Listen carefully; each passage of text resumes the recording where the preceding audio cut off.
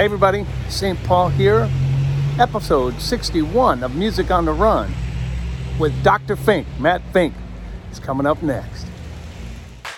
Before we get started here, do me a favor, wherever you got this podcast, make sure you subscribe, give us a rating, and if you have time and like what you're hearing, make sure you write a review. It really helps us get the word out so we can have a lot more people coming to the party. Hey everybody, I'm St. Paul Peterson. Prince gave me that nickname, and I've been lucky enough to tour with people like the Steve Miller Band, Kenny Loggins, Peter Frampton, Donny Osmond, to name a few. And when I'm not playing music, I love to run. And this is a podcast about how we stay healthy on the road, physically, mentally, and with our families. Welcome to Music on the Run.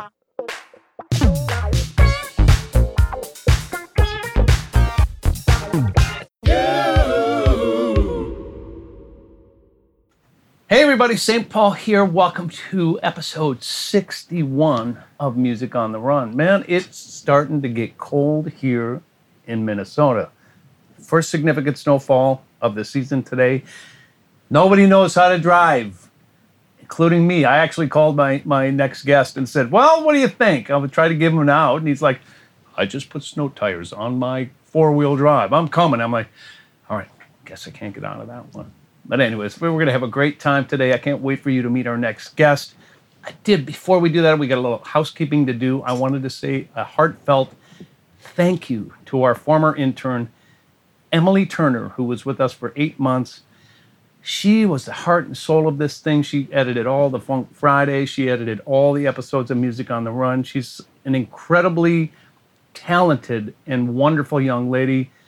Emily, thank you for all you brought Music on the Run and Funk Friday, and I know you're going to be incredibly successful. Thanks for all you've done. All right. Now, we have a new intern. His name is Audie, and you will meet him in upcoming episodes. If you've seen the last two episodes of Funk Friday, 139 and 140, you've already seen his work. This is his very first Music on the Run. So we welcome Audie to this. Glad you're here, my friend. He's sitting in the background right over here. All right, let's move on to my next guest. He's an old friend of mine and the entire family. He's a producer, he's a writer, keyboardist, record exec, a dad, and a legend of the Minneapolis sound. He's won Grammys, American Music Awards. I couldn't think of it for a second there. Please welcome my friend, the Dr. Matt Fink. How are you, brother? I'm doing pretty well, quite well, actually. I know, man. Yeah. We finally get to hang out again. Yes. Yeah. Which has been just wonderful. So it's great. So much fun. What we've been doing is we've got a band that some of you that might not know called St. Paul and the Minneapolis Funk All-Stars. And I don't know how many years ago it was, but we went to Australia, and I asked you to come aboard then, but you were right in the throes of the revolution. So time passes, and I said, well, what do you think, Matt? And the last, few months, I guess, you said, yeah, I want to do this. And, man, has it been great to have you a part of that band. Yeah, it's been really fun to get out and play with you guys, and a lot of fun. That's all I can say. Yeah. It's really a great time. You're doing quite a bit of live playing now, aren't you? I mean, not only with me, but you're playing a little bit around Minneapolis again. That's something you haven't necessarily done a lot of, right? Yeah, not really. I mean, once I was working with Prince, I was just there for 12 years. And then after I left the group, after about 12 years, I just went headlong into running my studio and doing things out of my place, and occasional live things. Yeah. Around town, occasional things out of town, but no big tours with anybody or anything. So yeah, I didn't really in earnest get back out and play again till about 10 years ago in a regular way. Right. And you said you were there for 12 years in the Prince camp? Yeah. You were there from 79? Yeah, early 79, late 78 actually, through 1990, yeah. Unbelievable. Yeah. So how did that all come about? You're a kid from Minneapolis. You grew up in St. Louis Park, is that right? Yeah. So here's this kid. How old were you when you started working with him? 20. Okay, so were you playing around town then? Playing around the Midwest. primarily with a couple different cover groups. Okay. Writing a little bit with some people that were in those bands. We were Okay. just kind of getting our feet wet that way. And then Bobby Rivkin, Bobby Z, the drummer, he and I knew each other since we were pretty young. Oh, no. I was going to ask you that. Yeah. Yeah, because our mothers used to do fundraising events for the Mount Sinai Hospital here in Minneapolis. Oh, no kidding. And one year they did some skits together at these events, like funny, they played French maids. I have a picture of them being French maids. And then Bobby's father and my father actually emceed that event. Really? Together, yeah. And what's really funny about that is I was going through some old stuff at my folks' house years ago and found a program from that night. They had saved it when they were the MCs. Wow. I know, it was unbelievable. But so I met Bobby when I was about 6 years old. Went over to his house with my mom because she had to rehearse something for one of those events. Mm-hmm. And that's where I met Bobby. And he already had a drum kit set up in the basement because he was playing in a band called the Jaguars with his brothers already. Wow. His older brother. Stevie and... Steve and David. Okay. And Stevie went on to become this renowned film editor to this day. It works, does a ton of work in Hollywood and works on all the those new... is it John Cameron? Who's that guy that did the Titanic? That's Cameron, I think. Is it Jim Cameron? No, I think... Anyway. You'll look it up. That's what Adi does. Regardless, he's working I know who did Titanic. He's working for Cameron right now. I know that, again, for these science fiction movies that they're doing. And then David, the oldest brother, of course, he's produced a lot of great people and won awards and worked with Prince early on, helped produce Prince's demo. He produced The Family. And he produced The Family, of course, which you were involved with. I totally forgot. I've done a lot of work with David. And he's done a lot. You have. I've done session work with him over the years. James Cameron, I was right. I had the name right. I think I said John. That's okay. I thought I said John first. Okay, so it's me. But regardless of that, so then Bobby brought Prince's demo tape that had been produced by David to me one evening. I was out playing with my group called Zachariah at the time. This was along about 1977. I remember it like it was yesterday because we were playing what's called the Hopkins Bowl, right there in Hopkins, next door to St. Louis Park, where I grew up. And he brought me out to the car and he played Prince's demo. And I said, "What is this? This is a really great sounding group. Who's this group?" He goes, "It's not a group." I go, "What do you mean it's not a group?" Yeah. He goes, "It's a guy in the studio doing everything, writing, producing, the whole shebang." I go, "What? That's unheard of. That's like Stevie Wonder territory. That's like not too many people are doing that in the industry yet." And he goes, "He's your age." I go, "What do you mean he's my age?" He says, "You guys are the same age. And he can play all the instruments and do everything." I go, "That's like unheard of. That's amazing. To be at that level of proficiency, playing and doing all this himself."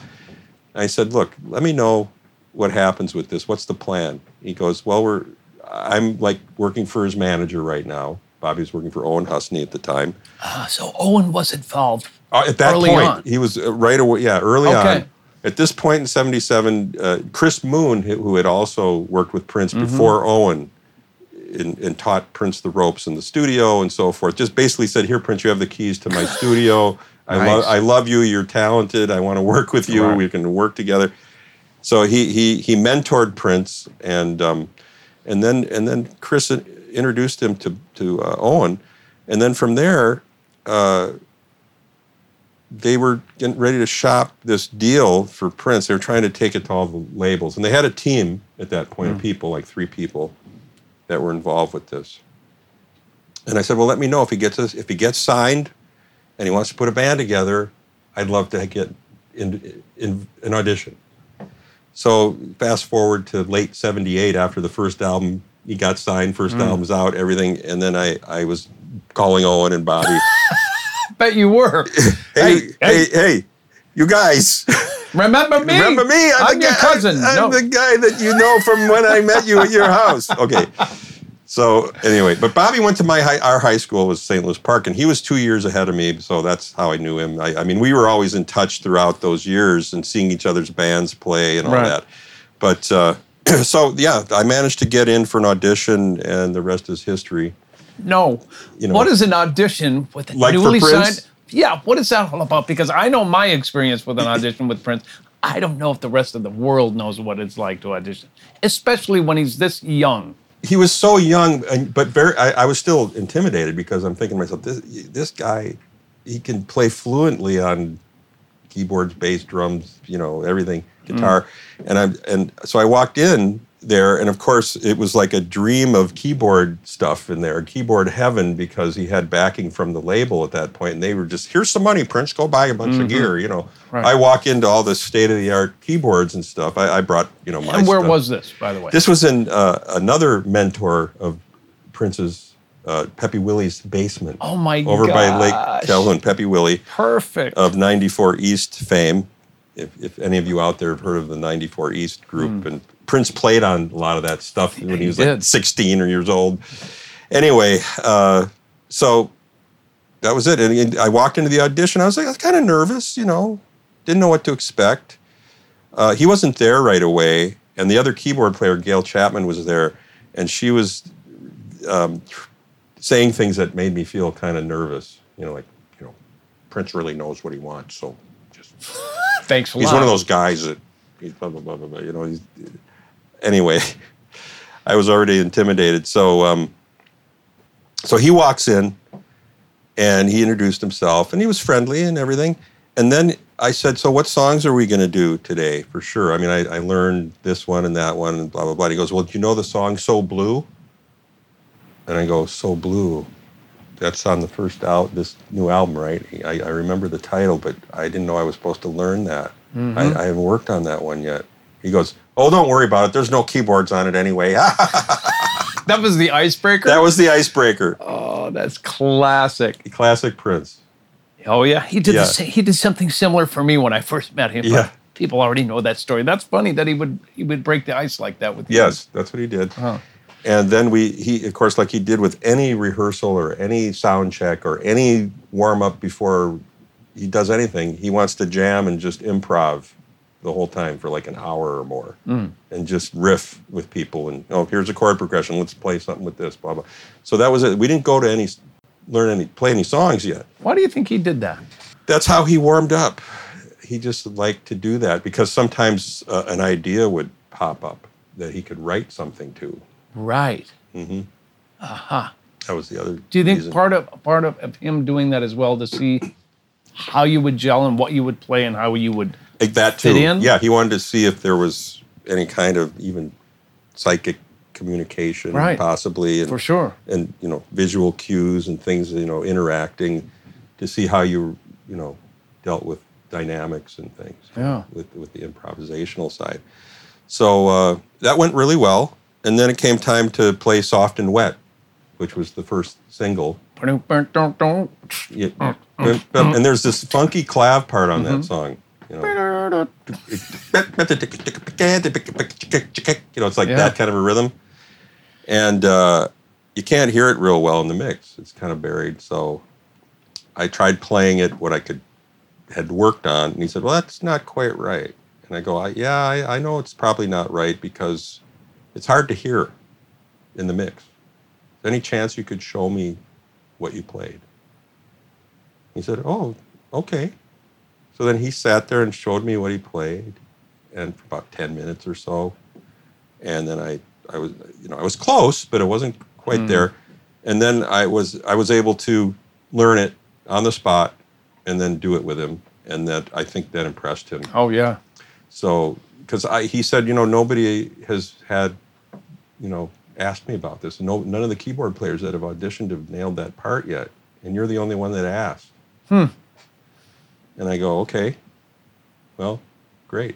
I'm glad you showed it to me. Thank you. Thanks. Right. So that was that. But I think he liked the fact that I was honest and said, yeah, I really couldn't hear it properly. Maybe you could help me. Yeah. Blah, blah, blah. So I think that really impressed him. I think that was, technically I was, obviously he liked what I was doing, but I think that may have sealed the deal for him almost. But I had to wait 3 weeks for his decision because they were...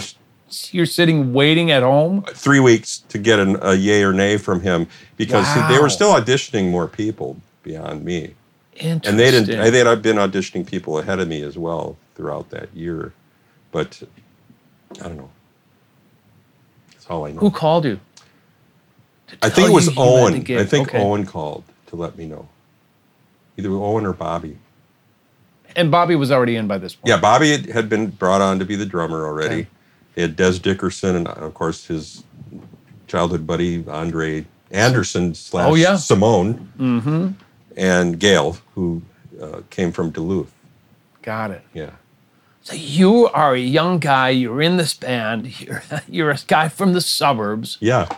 Prince is this punk funk guy who is pushing the limits of what radio and television are going to accept. Yeah. Right? And you're part of this thing now, man. There ain't no backing out. It's ground floor level. How did that all go over? Were you like, what am I doing? Or were you like, I'm ready? Oh, no, I was so excited to be a part of it. Because, when I first bought the first album and put it on the turntable at home and listened to that thing, I was just flabbergasted just from the opening a cappella choir thing that he did, this otherworldly, ethereal church thing called For You.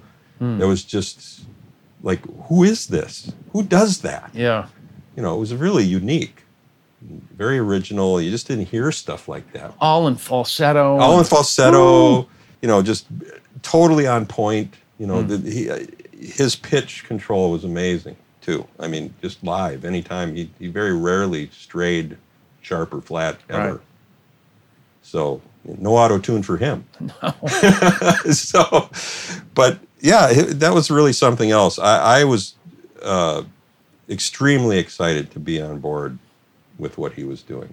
What were some of the first things that you guys did? Television shows? No, or what was it? Really, the very first gig was the Capri Theater in North Minneapolis. Sure, yeah. Which was meant to be a showcase for Warner Brothers people. Okay. Fly in from LA and see what the new band was like and see if we had it yet, if we had anything going on. It's early January, colder than you know what. It's already below zero, and you got these guys coming in from LA freezing their asses off. And so the band had only been together for 2 months. That's it. There was like 2 months of rehearsal on stuff from the first album. So ready or not, we went in and did it. And it was okay, but yeah, we needed more time to really put it together. So they said, it's a good start, but Prince, you're going to have to do the second album now anyway. You have to go in the studio very soon. We want you to start getting that going. And so the band, you guys just keep working together and get tighter. So it wasn't until summer of '79, I think May-ish, they put us in a rehearsal space over on Lake Street in the old U Warehouse is what it was called. Okay. And we had a room upstairs in this concrete bunker. It was so echoey and it was just horrible. And really bad acoustics. So that's where we rehearsed, and then we rehearsed all summer to do a nightclub showcase tour like new bands do. They go out and they play these clubs all across the country where you're introduced to the public, and places like the Bottom Line in New York. We played the Roxy in L.A. Yep. And there's a funny story there on the Roxy gig. We come on, tell. One of our guitar techs hadn't calibrated the guitar tuner very well, and he'd been smoking something, I don't know, and he tuned the guitars. First chord of the night, train wreck. So we had to start the song. I mean, they were off by like 3 steps or so with the keyboards. It was really bad. It was a nightmare. Everybody's, the place is packed. You got all the Warner's people there again to see us come back and do our first show after the other one. Yeah, and then we're playing, and Des and Andre and Prince are struggling to tune their guitars up while the song is grooving. So yeah, it was a nightmare. Oh my God! But then we embarked on this tour starting in L.A. and we got about 2/3 of the way through this club tour. I'll never forget playing Old Man Rivers down in Louisiana or some place called... Really? That's the name of the club? Yeah, Old Man Rivers. And the stage wasn't even up anyway. It was on a level with the audience, and there was like what looked like a picket fence in front of where the band played, or like a wooden fence of some kind with a gate. So you had to, and there was no dressing room nearby. So in order to do anything, you had to like walk through the audience and come back, and it was really funny. And then a gate, and was he wearing his, the outfit at that time? No, back then he was wearing like gold lame tight, pants and. Got it. Leopard skin shirts, and he was trying to go for that kind of rock disco look. Got it. In those days, and I wasn't even the doctor yet. I was just some guy wearing a paratrooper's jumpsuit or something. I hadn't even gone into some of. You hadn't gotten the doctor identity. I wasn't even the jailbird guy. Okay, wait. Now you might as well tell us about the doctor. How did that all work? And tell me about the jailbird thing too. Oh well, we did. After all the showcase, we had to cancel 3 shows at the end of the showcase club tour because he got laryngitis. He got sick, and then he just said, "You know what? I don't want to make up those dates. We're just cancel. We're done. Blah blah. Let's move on." So that's when his management procured an opening slot for Rick James' tour at that time, which was called the Fire It Up Tour, totally based on marijuana smoke and everything else. And Rick was huge. He was huge at that time. He was selling out the arenas everywhere. So we had this great opportunity to be seen by the Rick James fan base. And so we got out there, and I was wearing a jail suit at that time. You just said, I think that I'll wear a jail suit because it looks cool with keyboards, black and white keys. That was my logic. Okay. Plus it harkened back to Jailhouse Rock and back in those days. And so we're out on the road. We're about 3 shows into the tour. And Rick James is doing this song called "Bustin' Out of L7," which was on one of his albums at the time. It might have been that Fire It Up, whatever. I don't know if it was the current record or the previous one. Mm-hmm. So he has a jail suit. He comes out and he tears the jail suit off in the middle of the song, blah, blah, blah. Long story short, Prince says, "You're going to have to change your look because the headliner, i.e. Rick James, is wearing a jail suit." I go, what are the odds? Huh? But what are the odds? What are the odds that he's wearing a jail suit? So I said, okay, I really don't want to have to change it up, but since you're insisting, I guess I will. He says, what was your other choices for your stage look, Mm-hmm. He always wanted to be quirky. He said, Matt, I want you to be the quirky guy. You gotta be quirky. You're kind of a funny guy, quirky. Yeah. I go, okay. So the second choice was a dude in a doctor's scrub suit. But I thought that was too bland compared to the black and white stripe thing, Yeah. And Prince said, that could work. I kind of think that's different. Let's try that. I'll send our wardrobe gal out and get you all the accoutrement for being a doctor. So they showed up. It is perfect for you, it did work out well. Yeah, my mom always wanted me to be a doctor. So Mom, I did what you asked me. So that is great. So that was it. So but they had all the accessories with the surgeon cap, the sterile cap, and the little light reflector thing, right, and the stethoscope and the mask and all that. And then Prince says, you're already wearing the bug-eye glasses. Let's have you come out on stage wearing the mask over your face so you're completely covered. Yeah. And they'll just go, wow, who is... And I looked like some guy out of a horror movie, obviously. Yeah. The scary doctor who wears sunglasses in the operating theater, Evidently the funky doctor does. Apparently, yeah. So that was that. And then, of course, I couldn't keep the mask on very long because my glasses would steam up. Of course. So I couldn't see. I'm struggling to see while I'm playing. And so I had to, I said, Prince, I can't wear that the whole show. He goes, well, take it off after a couple songs. I go, okay, fine. And then he said to me, now I have this great idea. I'm going to put an artist's painter's easel up on stage next to you. So that when I introduce you, I want you to be painting. What? Yeah, go to yeah, exactly. What? I went, what? He goes, I want you to pretend like you're painting, or actually you'll have some paint up there and you'll start painting. But I'm a doctor. Shouldn't I have like a scalpel? He goes, yeah. No, we're going to try this and see what the audience does. I go, okay. Well, that confused the audience like I expected it would. And then Prince realized that was not one of his better ideas. And then he said no to that. And of course, I said, I have a better idea. He goes, what? They take my picture. They take our pictures all the time. I'm going to have my little camera up there. I'm going to take a shot of the audience each time you introduce me. He goes, perfect. And that worked like a charm. The audience went nuts for that. Huh. They loved the fact that I was taking a picture of them. It was the first selfie.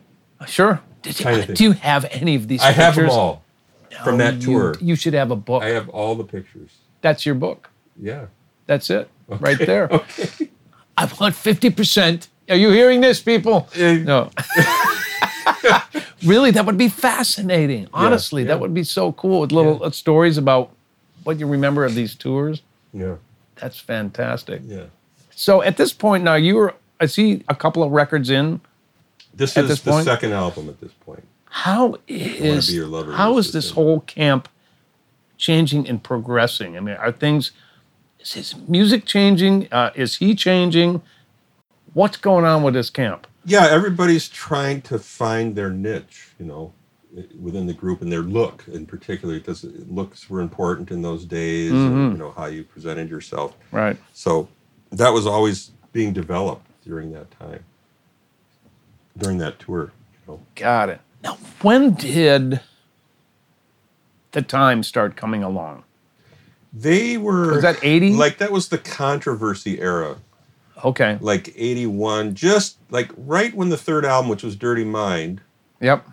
Came out. That's when he started to work on Time material and get it. So he didn't have any other side projects prior to that, or did he? There was one side project that he did with us, with the first band, which before Lisa Coleman was, like I mentioned before, and he called it The Rebels, and it was the summer of... trying to remember if he did it before or after the Rick James tour. That's the thing, I can't remember. It might have been 79 even, that summer too, we did this. So we went out to this new studio in Boulder, Colorado called Mountain Air Studios. Brand new facility. Beautiful, big studio. And he just said, I want to do another album with you guys, but call it something else. And I go, really? What's the label going to do with that? He goes, don't worry about that. We'll make it happen. I go, do you mean you want to put out a separate album called The Rebels, which is us, but not your backup band for Prince? Yeah. He goes, yeah. I go, that'll be interesting. Yeah. So we went out there for a week and recorded a whole album. Everybody had songs, and we were playing on each other's stuff and doing that. That's still out. Bootleg copies are out there. I gotta hear that. Called The Rebels, yeah. Really? There's one song that Andre did that's like my favorite thing on there, called Thrill You, Kill You. It's funkier than funk. I mean, really? And it's so good. Huh. Great track. I've never heard that story of that. Oh, you haven't heard side about this project. yet, have No. you? Yeah, well, that's because Warner Brothers put the kibosh on Did it. they? No. Oh, yeah. And Prince took thank it to you. the Warner's people, and they went, what are you doing? You're not ready to do this. What are you thinking? You concentrate on But you yeah, first, but right? Prince was so ahead of himself. I mean, as you know, he's such a genius. So then he thought, okay, so if I can't do the Rebels, I'm going to do something else. And then that's when the Time idea hit. Aha. And then Vanity 6, of course. So the side projects came in a little bit later. Yeah, but not much. Okay. Really, 81, that's only a couple years into his... So where was the Stones opening slot? Was that around that same era? Dirty Mind. Album Okay. was out, had just come out. Tell me about the infamous, the booing of this, get off the stage. The infamous Rolling Stones audience. Tell me a little bit about that Okay, well... from your perspective. My perspective Yeah. was... We're going to take a little break from the interview right now because I want to tell you about a couple of really cool things. First of all, we're having so much fun with our weekly 1-minute funk jams called Funk Friday. We've had so many world-class musicians on Funk Friday, including members of the Steve Miller Band, Fleetwood Mac, Daryl Hall and John Oates, Earth, Wind & Fire, just to name a few. You can check that out on all of our social media, but you can also see it on our YouTube channel. I also want to take this opportunity to thank all of our members who have supported us on Patreon. Don't know what Patreon is? go to www.patreon.com/Music on the Run podcast, and there you'll get all sorts of information on how you can financially help us produce this podcast. There are all kinds of incentives listed there on the website, and there are many different levels on how you can become involved. We could not put on this podcast without our patrons. All right, let's get back to the interview.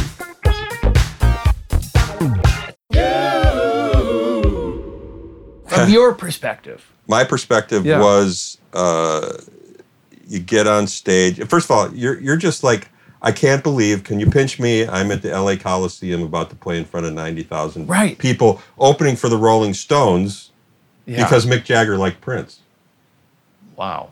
It was actually Mick who got turned on to Prince and thought, I want to give this kid a big break because he's so amazing. So I want to help him. So he called Prince personally and said, you want in management, and they said, we want you to open for these big stadium dates all over the country. So we were just like pinching ourselves. Go, really? So I'm backstage. Everybody and its mom in Hollywood is there. You know, people you've only imagined, dreamed of meeting or seeing in person. And so there I am, get on stage, not knowing what to expect. I thought, this is going to be fun, half-hour set, 25 minutes. We go out, we play, blah, blah, blah. This is going to be a gas, right? Yeah. We get up there, and the sun is still up, of course. It's like 3 PM. We're the first act, and then George Thorogood came on, Jay Giles Band, and then the Stones after the sun went down. Although I think Jay Giles made it just at sunset. But anyway, we're up there. We're about maybe I remember the first song pretty much. We started playing, and the middle fingers went up from the audience. You're number one. They're like the whole, like I'd say a good 50% of the people in this audience up front. I don't know how far back it went with the fingers. But the fingers went up and, they were just like angry. Who is this motherfucker? Really? Who are these people? They are just atrocious. We don't like them. Yeah. We're probably racist. Oh. And God knows, and I completely blew my mind because not only were they flipping us the bird, the food started flying. No. Then the food and the cups and the bottles. I saw a fifth of whiskey bottle, empty, graze Prince's face like this. Ooh, it went, just like that. That close. I'm not kidding. And then I got hit with a crumpled Coca-Cola cup, like a large one of those big ones, big gulp or something. Yeah. It was probably that big of a wad and went, right there. Good thing you're a doctor. And it stung like it stung. Of course. They threw it hard. So we're about 3 songs in at this point to the set, and Prince, he doesn't know what to do. He's at a loss. He's like panicking, I think, inside, or he's in shock, really, because as we all were, we thought, wait a minute, this isn't supposed to happen. Who does that? Yeah. So he literally walked off stage. He just left. He left us. Literally in mid-song. And what were you doing? Playing a song. You were vamping. We're vamping. And it's like, where'd Prince go? He just left. He didn't even tell us he was going to leave either. I don't know, maybe he said something to Dez, but next thing I know, he's out of there. Dez signaled the end of the song without vocals, and then that was it. And then we left. And then we said, where'd Prince go? They go, he's already on his way to the airport. I go, what? He's flying back home. I go, you're kidding me. He says he's done. He's not going to do any more of these dates. So you were lined up to do way more bunch of shows. Dates? Yeah. Wow. Yeah. Stadium, indoor dome stadiums and outdoor, with the Stones.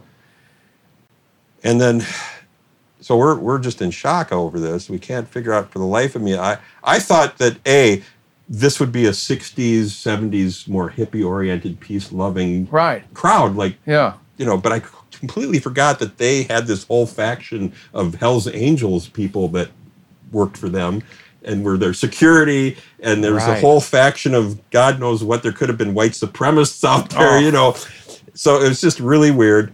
So yeah, let's get the black and the Jews up there.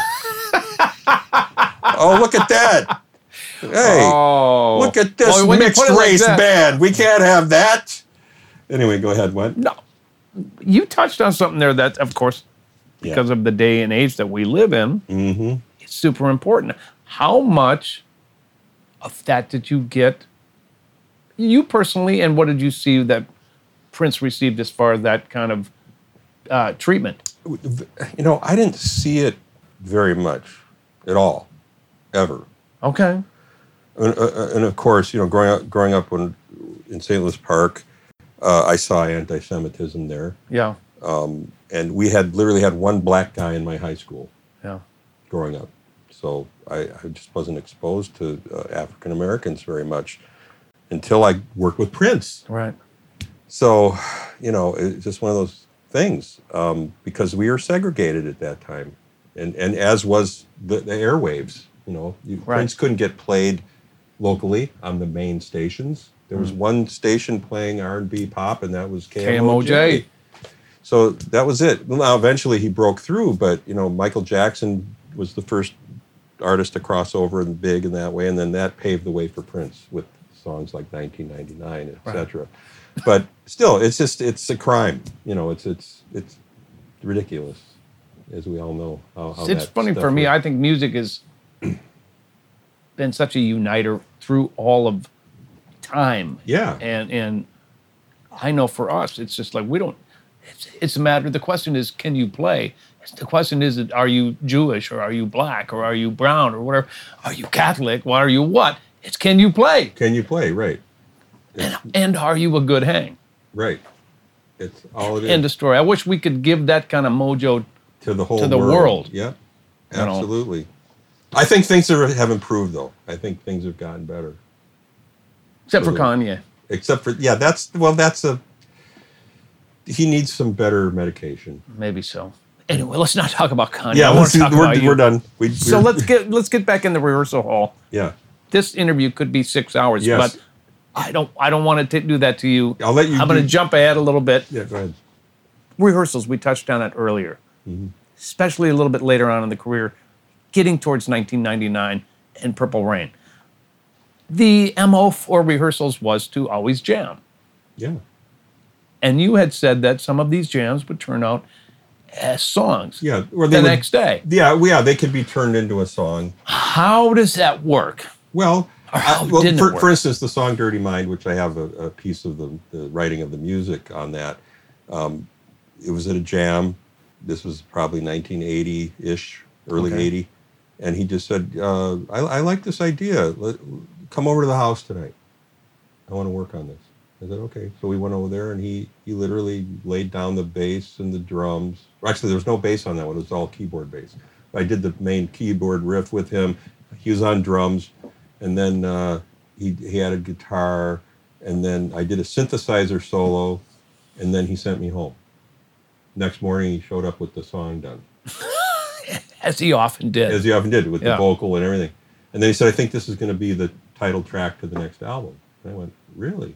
And you got credit. I did, yes. Yeah.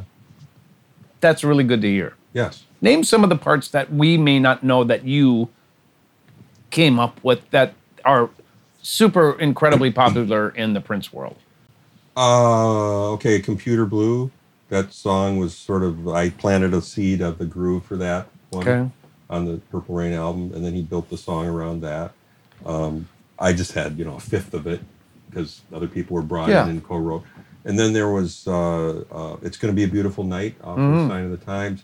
17 Days was a group effort by Prince and the Revolution, as was America. Okay. So those are all the songs I had a hand in. But I did a lot of session work on songs where I didn't get right. Those are writing credit songs, but songs where I played on things. I can't remember everything. I think one of the other day when we were doing a gig, you said that the Purple Rain. The end of Purple Rain. Yeah, the big vocal part, the woo hoo hoo Yeah, hoos, how did that happen? The big anthemic thing. Yeah. That was just me playing that line on the piano while we were jamming on the chord progression. The first day he brought it in for us to work on it with him. Huh. And I was playing. Suddenly I was jamming and started playing that line, and then he started singing it, and then it became part of the song. Right. And that's probably more of an arrangement Yeah. than a songwriting thing. So you don't have any problem No, with that. but he's still, for the Revolution at that time, he said, I'm because you guys contributed to things on this project, I'm going to give you artist royalties, Wow. which was very generous of him, and Sure was. things like that. So let's jump back a little bit now. Once Prince had created, by the way, that is fantastic to hear. I think that's really important for not only Prince fans to hear, but for everybody to hear that if you wrote something, you got a taste of it. So that's good. So let's go back to the time, because I'm curious.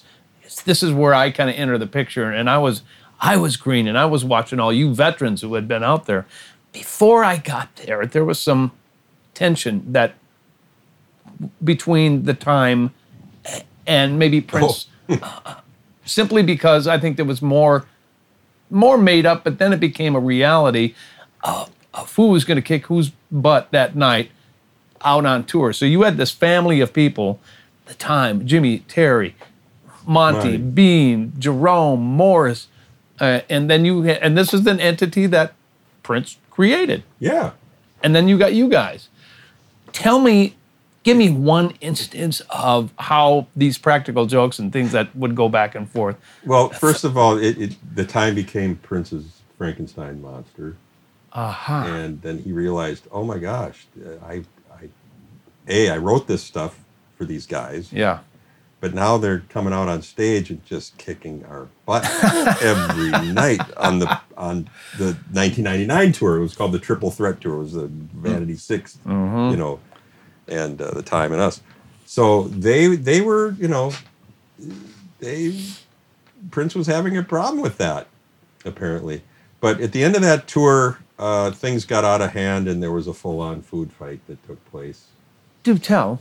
Yep, it kind of started with Morris and Jesse Johnson came over to our dressing room and started, taunting us a little bit for some is that reason. right? I don't know why they did that. I just know they came down and did something.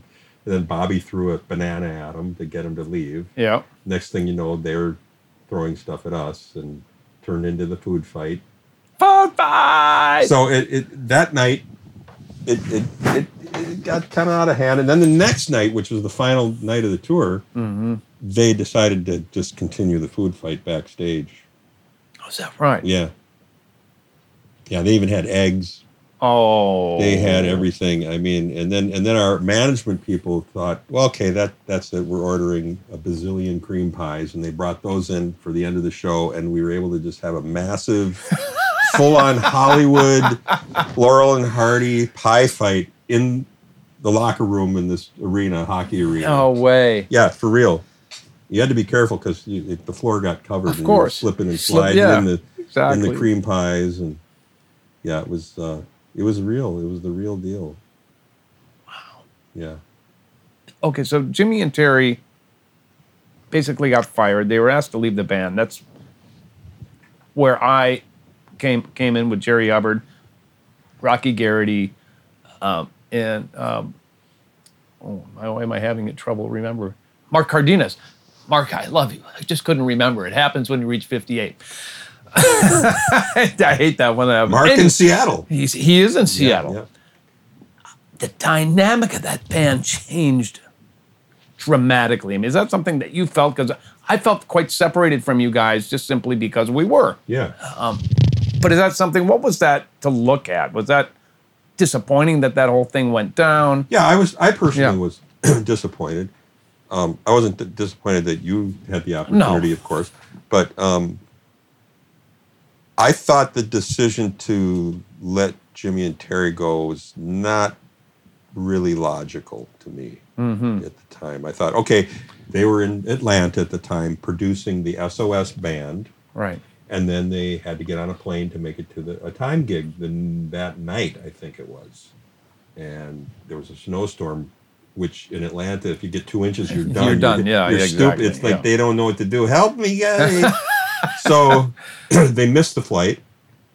And I remember that evening, Prince and Lisa filled in on keys for them, and bass. Prince Right. played bass, and Lisa did some key stuff. I did a little bit, but I didn't know enough of their material to where I could really nail it, the whole show. And so I thought, what, okay, it was an act of God. They didn't do it on purpose. They were trying to get to. It's not like they like left you in a lurch because they didn't want to be there. Right. But to fire them, I thought at that point, just for that minor of a thing where okay, they couldn't help it. So I don't know. I never understood the logic of that. Yeah. Why Prince fired them at that time. Yeah, I was always curious about that as well. It didn't make sense to me, but I didn't say, "Hey, Prince, why'd you do that?" I suppose it wasn't your place to question his decisions like that. No. Okay, so I'm coming into this band. We idolize all you guys, by the way, so it was super fun to watch this. And we get thrown into the making of this little thing called Purple Rain. Did you have any idea that Purple Rain was going to turn into this cult classic favorite rock and roll movie of all time? Did you have a feeling about it, or because he was on such a roll, or like, well, I guess the boss just wants to do this. I'll play along, whatever. It was both. Okay. The boss wants to do this, I'll play along. Yeah, I bet. Cash that check. Yeah, but also believing in it at the same time. But trepidation was in there as well. I thought, oh boy, could be make or break time for him. So I was concerned about it. And so was, rightly so, the record label, because his management people, Cavallo, Ruffalo, Farnoli, really believed in it and wanted to do it, but they didn't want to necessarily bankroll it. Right. They wanted Warner's to bankroll it. Warner said no. And then the proposal was, well, how about if we kick in half and you kick in half, or I don't remember the exact deal how it went down, but they managed to persuade Warner's to take the risk and do it. So, it was about that close to not happening. It was, there were moments when it may have been, put on hold. So they made it happen, and the rest is history, of course. But, in hindsight, when I look at the movie, I mean, it's flawed, of course. There's, but for a freshman effort on Prince's part to be doing a rock and roll fantasy film like that, based loosely on his life, was amazing. So they pulled it off. Favorite moment of the Purple Rain tour for you? Favorite moment? Is there one or a couple that you can think of? I liked when we would be like in LA in particular, doing the shows at the Forum. At the Forum, and different people would come up and sit in with us. Like Springsteen and, I was and there Sting. for that Were one. you there? I was there for Springsteen, yeah. Springsteen, Sting, Madonna, Huey Lewis. I can't remember everybody, but everybody and their mom was coming to the shows or coming backstage. And I'll never forget seeing Elizabeth Taylor in the front row clamoring for Prince. Really? Clamoring for him, like she was like, the biggest Prince fan. And we all know she loved Michael Jackson too. Yeah, was like best buddies, but for Prince too, she was just like gaga. Do you know what I remember from the Forum? So that was fun. Seeing all that. Along those lines, what I remember about the Forum show being backstage is, gentleman came up to me and shook my hand and said, "Shake my hand." He said, "This, my name is Ringo. This is my wife, Barbara." I just about went, "Oh." Do you remember meeting Ringo? I never got to meet Ringo. You never got to meet? No. I got to meet Ringo, and you didn't get to meet Ringo. I never got to meet Ringo. Oh my gosh. Unfortunately. But they were there. Like when we played Wembley in London, Ringo and Paul were there. But I didn't meet him. I heard they were sitting there. And I mean, Springsteen was there one night too at Wembley. But I met Springsteen more than once and actually had sit-down conversations with him, as well as Eddie Murphy. He was a huge fan. He used to come backstage. Stevie Wonder would come back and hang a little bit. And Quincy Jones. That's my dude. Quincy. Oh, cool. Quincy, yeah. Quincy used to fly to Minneapolis just to get, Rudolph's barbecue and take it back on the plane with him. Really? That's what he told me, yeah. When he was here working with Bruce Sweden here at this studio. This studio where we're at Creation Audio. Yeah. One of the founders was worked with Michael Bruce Sweden was Michael Jackson's engineer. Yes. Yeah. Okay, we're fast forwarding now because we're coming up on the 40-minute mark. Oh, sorry. No, we should. Okay. No, this is great stuff. Okay, Are you kidding? This is two old buddies hanging out. Don't be sorry. This is awesome. Okay. When did things start changing with the Revolution? When did you go, uh-oh, our little family here is, I feel a little something going on. And how did that all transpire from the beginning of that feeling until the band was no longer the Revolution? Well, I wasn't really privy to all the machinations that were going on between Prince and Wendy and Lisa at the time, because they were working heavily on the Parade album. I played a little bit on that record, but I was a newlywed, and Prince knew this. He wasn't really bugging me too much to come in and work in the studio, but he was relying on Wendy and Lisa for a lot of stuff. And then they felt like they were, on call 24/7, and they needed a break. Yeah. They'd been working for quite a while, and then he said to them, "No, I don't want you to go home yet," because they wanted to get out of town and go back to LA, and he wouldn't let them go.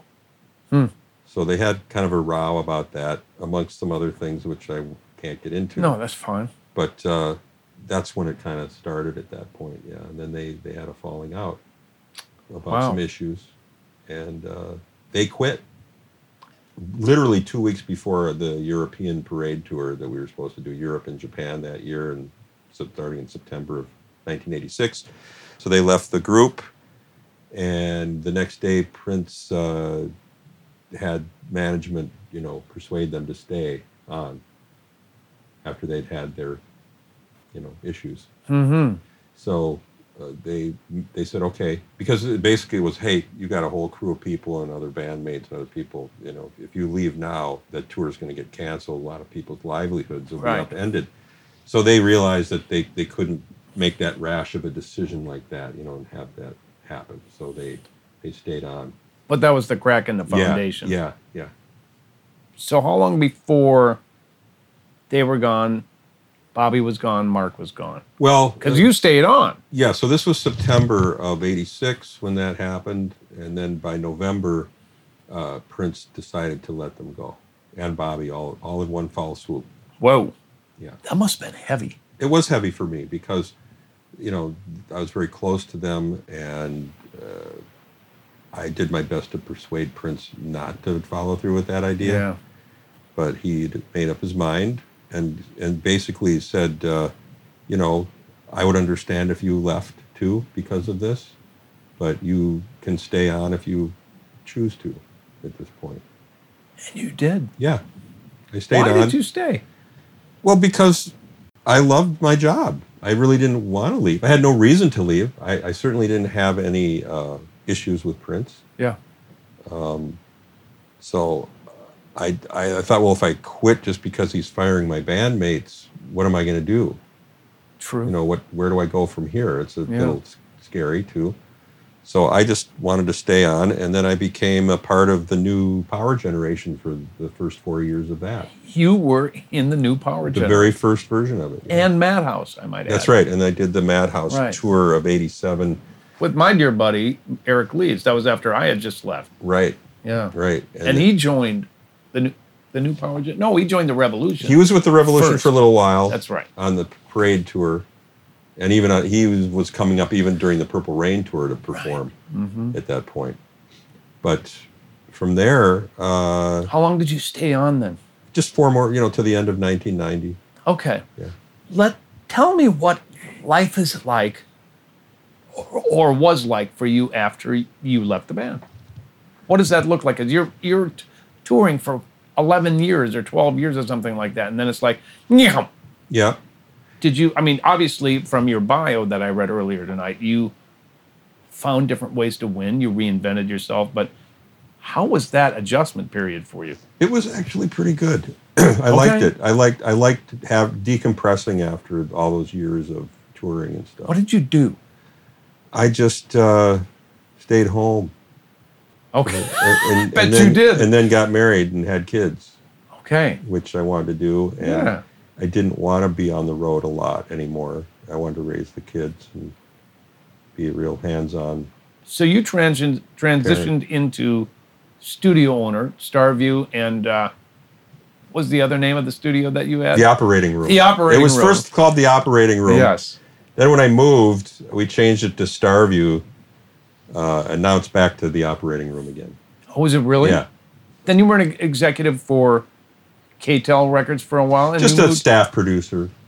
So you did more of that kind of thing, and you produced also for some video games, is that right? Yes. A few video game company. There was a video game company here called King Show Games. Head Games Publishing, I'm sorry. King Show Games was another company. Head Games was just PC sports games and stuff like that. And we did some haunted house game. Right. Something like that. I worked there for a while. Then they got bought out by Activision. Did a little bit of work for them. And then I moved on to doing slot machine video game Music. sound effects and music, yeah. But that was much later. That was like in 2008 through 2012, like Right. that era. But you've always found A niche of some kind, yeah. these little niches. Yeah. Your advice, as younger folks might be listening to this, Audie probably wants to hear this stuff. After having such a tremendous high like that, how do you continually navigate this crazy music business and succeed? What do you have to say to yourself every morning you wake up, man? Is it a personality thing? Is it a work ethic thing? What is it that has kept you in this business for this long? How the hell have you done it? I don't know. That's really, to be honest with you, I don't know, because there have been ups and downs, obviously, Yeah. during that tenure time, during that time. So it's just you just have to keep plugging away, and find different things Yeah. to do. What you've done. You have to network with people. It's very important. A lot of networking. So you got back into playing with the Purple Experience. This Purple Experience, for those of you who don't know, is actually a tribute band Yeah, to Prince tribute act, yeah. So that's kind of a controversial thing you did there. And this is when Prince was still alive. Why did you do that? Because someone offered me the job. Okay. I had done some special event for the Rock and Roll Hall of Fame with some other musicians. Right. And then they said, hey, we've been bandying about this idea of doing a tribute act, because that's when tribute acts were starting to really take off. There was already one big Prince tribute act called Vegas. Purple Rain in Vegas, which had been, they were on frickin' David Letterman They in were 07. great. I remember that. Yeah, they had tribute band Right. week on David Letterman when Right. they performed. And I got kind of mad, actually, watching that. Yeah, I was I like, bet you did. "Grr." Yeah, Their guys are doing our thing. right. So when the idea came up, at first I said no. I didn't think it was a good idea for me, because I knew it would ruffle feathers. That it would my former bandmates probably would look down on it, as Prince would. And I was right. In fact, I really tried to communicate with Prince, because when I made the decision to do it, basically my wife said, you should do it. You should just get out and play again. It'll be fun. Well, so what? You're just going to, play your old songs again and make a little extra money. It's a financial thing, Right. too. And I thought, okay. And you've got a kid, and you have I've a got wife at this two point. kids, 2 boys. Two And kids I thought, by that point. I needed to increase the income at that time. Sure. And so I tried to get a hold of Prince, and I couldn't even get through to him at the time, because I wanted to say, hey, there's this idea on the table. I want to make sure you know Right. before I do it. And if you were going to say yay or nay to it, and I fully expected him to say, don't do that.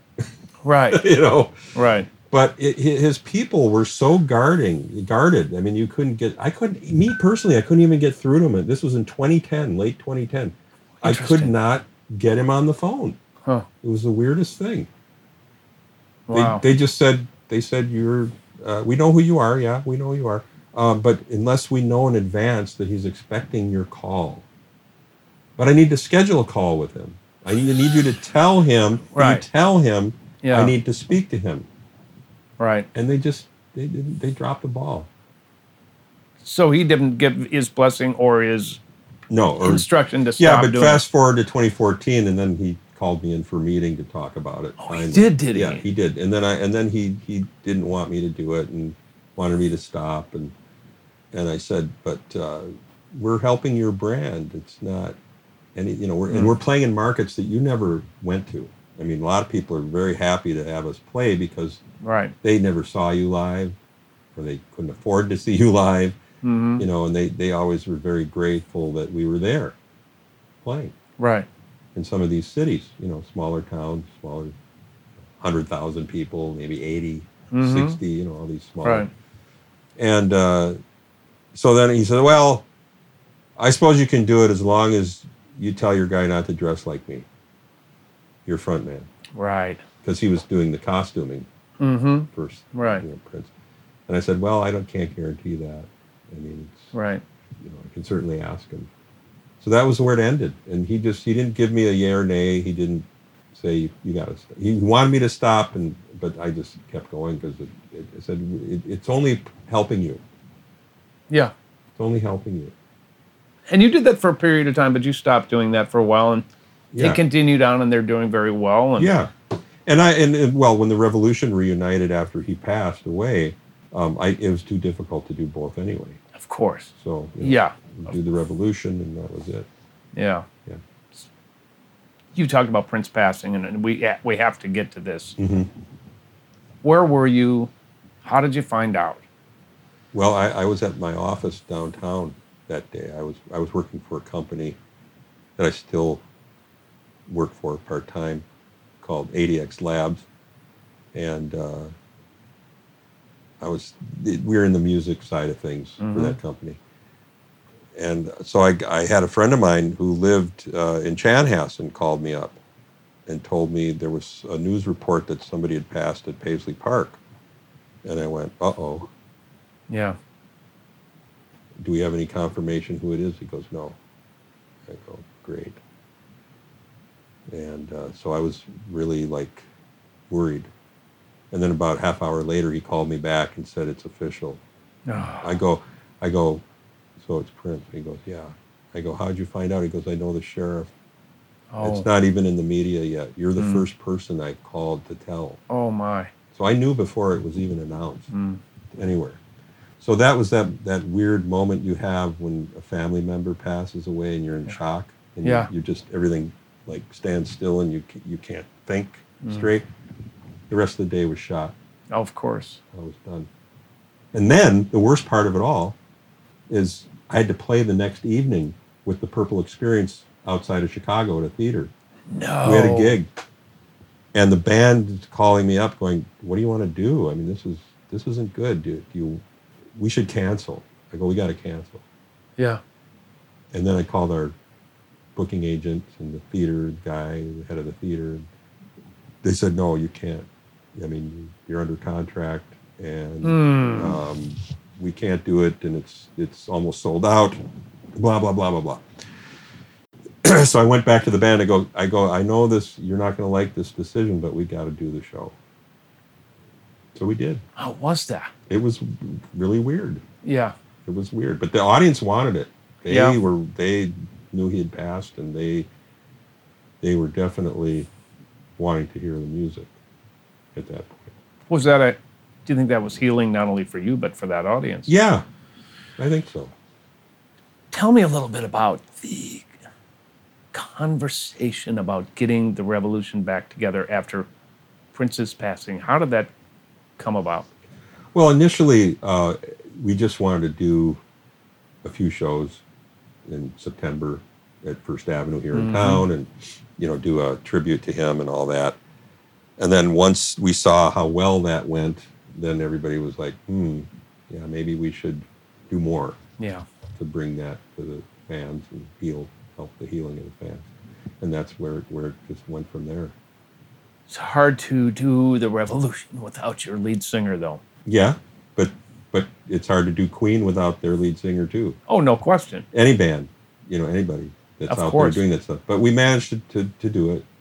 And I mean, between Mark, Wendy, Stokely, did you have any others? No. Singers other than that? Never. Yeah.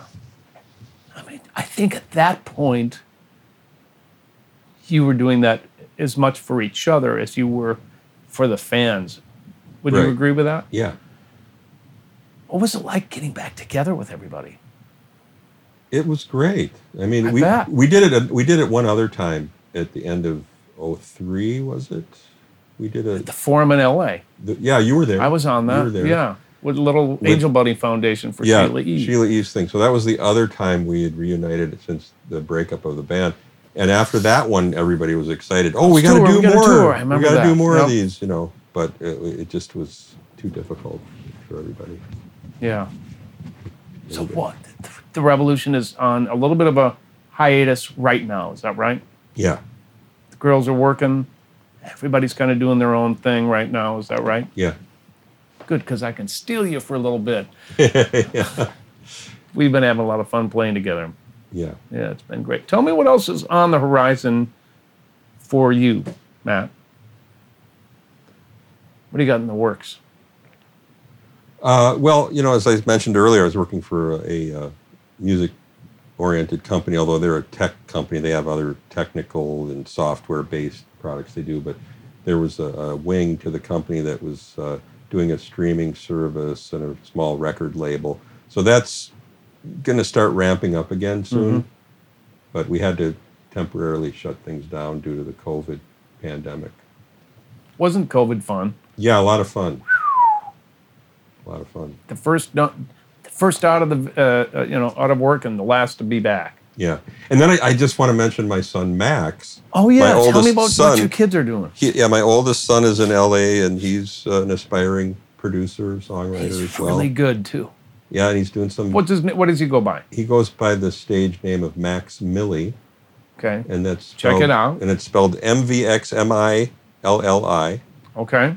And so he's been working with quite a number of different people out there. I can't keep track of it all. Oh, I bet. So he's he's working on different projects, and so we'll see how that transpires. And you've been married to Andra for how long? 28 years. Is it 28? Yeah. I thought it was 30. Not quite. 29? You better get this right now. wait. We just had our 29th anniversary. Good for you. Yeah, Congratulations. That's awesome, man. Yeah, you better get that one right. Yeah, but we've been together for 32 years. Mm-hmm. If you want to go that way.